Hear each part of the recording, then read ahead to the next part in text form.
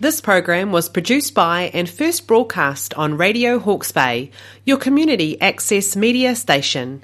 Thanks to New Zealand On Air for making this type of programming possible.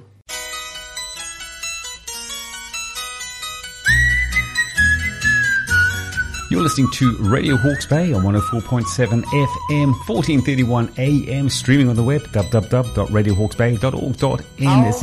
And it's my pleasure once again to be in the garden with Hawke's Bay's most glamorous gardener, Megan Williams. How you go, Megan?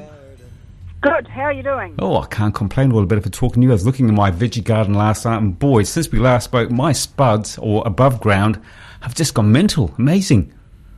Great. Now make sure that you bring that soil up, make them into a mound, because they won't produce potatoes up on top of the ground. They only produce potatoes in the part of them that are underground. So you've got to build that up. If you haven't put them in a trench, you've got to build it up and up and up. The more you build it up, the more potatoes you'll get, because the more they can feed off that. Because what happens is the stem of the potato plant just puts out little bits into the soil, but it won't put it out if there's no soil there to put it into. So make sure you build them up.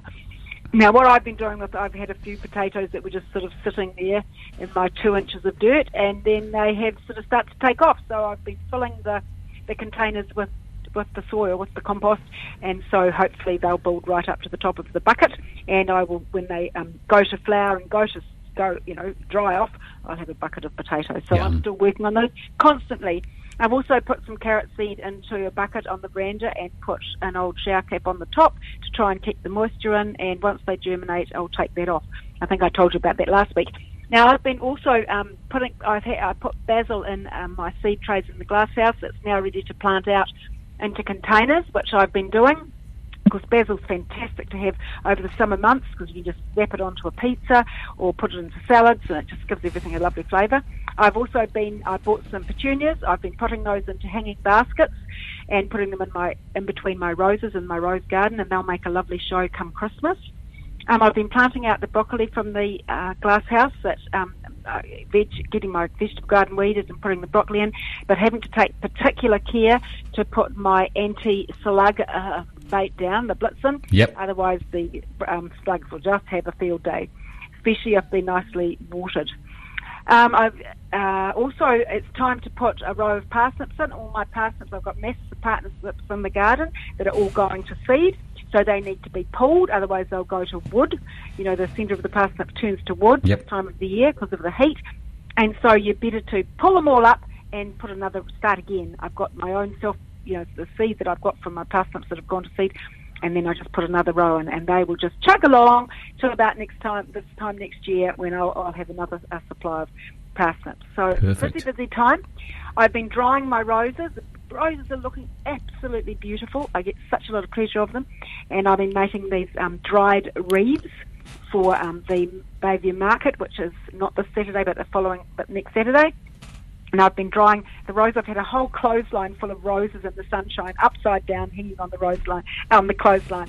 So I'm hoping that they will work, and I've been doing some arrangements at the base of these vine wreaths.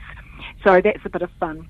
Now, also the hydrangeas are just starting to come right, and starting to go into flower. And remember, with your hydrangeas, don't pick them until you've got at least one of the centre of the little flowers open, so as you can see the stamen, because if you pick them before then, they will flag. But once they've matured enough to have the stamen exposed, and just needs to be one of those little florets, and then you can pick them and they will last in a vase. So yes, what am I doing? I'm having pleasure from my lilies. They're in flower, but I'm having to stake them. Also the beans, I'm having to stake the beans as they come up, and the cucumber, and I always put a frame around my zucchinis, because I find that the plants, as they grow up and up and up and produce zucchinis and I'm picking them, they tend to topple. So I always put a frame around my zucchinis to help them. Okay, now I decided on a recipe today that I'd noticed in the supermarket avocados are quite reasonable, because they had a bit of a glut, sort of 6 months ago, where they were because avocados are amazing, they will last and last and last on the tree. But because the trees are now in flower and are starting to sort of get the next year, the commercial growers have taken the ones that are on the tree off, and so there's a bit of a glut in the market, and I've seen them in the supermarket quite reasonably priced. So I thought that's a good nourishing meal, because avocados are full of goodness. It's a good nourishing meal. So I looked up avocados, and I've got a nice quick and easy avocado pasta recipe here. It's 8 ounces of dried pasta. You can use any sort of pasta you want, spaghetti or vermicelli or macaroni, whatever you like. So about 8 ounces, and a medium tomato, which won't be so cheap. But with my tomatoes, I always, when they are cheap, I put them in ice cream containers in the freezer, and so you just pull one of those out. And if you just put it into a container, pour hot water on it, and within seconds you can just zap the skin off. It's the secret of taking the skin off tomatoes, which is really, really easy. You just hold it, and then the skin just falls off if it's frozen. So the pasta, 1 medium tomato, 1 green onion, which is sort of like a brown onion. I don't know that I've never seen them green, but brown onion as opposed to a red one. A large ripe avocado, 1/4 teaspoon of finely grated garlic, and the juice of 1/4 lemon, and salt and pepper to taste. Now you bring a pot of salted water to boil and cook the pasta according to the package directions. 1 cooked served 1/2 cup of hot pasta water. Then when you're draining it off, you keep about 1/2 cup of the hot water, so you don't tip all the water down when you drain the pasta. You mash the avocado in a large bowl, and you stir in the garlic, the lemon juice, and then the season with salt and pepper. Now the importance of lemon juice is it stops the avocado going brown. Now you stir in a 1/4, so that's half of what you've taken, 1/4 of the cup of the reserved pasta water, and you add the pasta, tomatoes, and the green onions, then toss it into a sauce until the sauce coats all the pasta. And if the sauce is a bit too thick, then add a little more of the pasta water and serve. And that's it. So easy peasy. Sounds easy peasy and yummy too.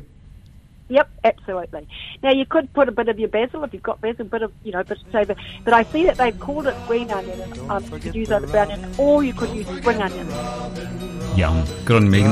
As always, my pleasure. Look after yourself. Talk to you next week. Don't forget the robin.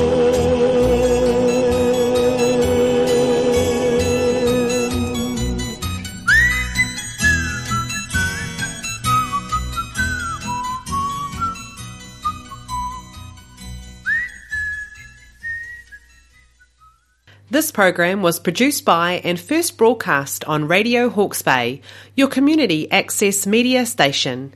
Thanks to New Zealand On Air for making this type of programming possible.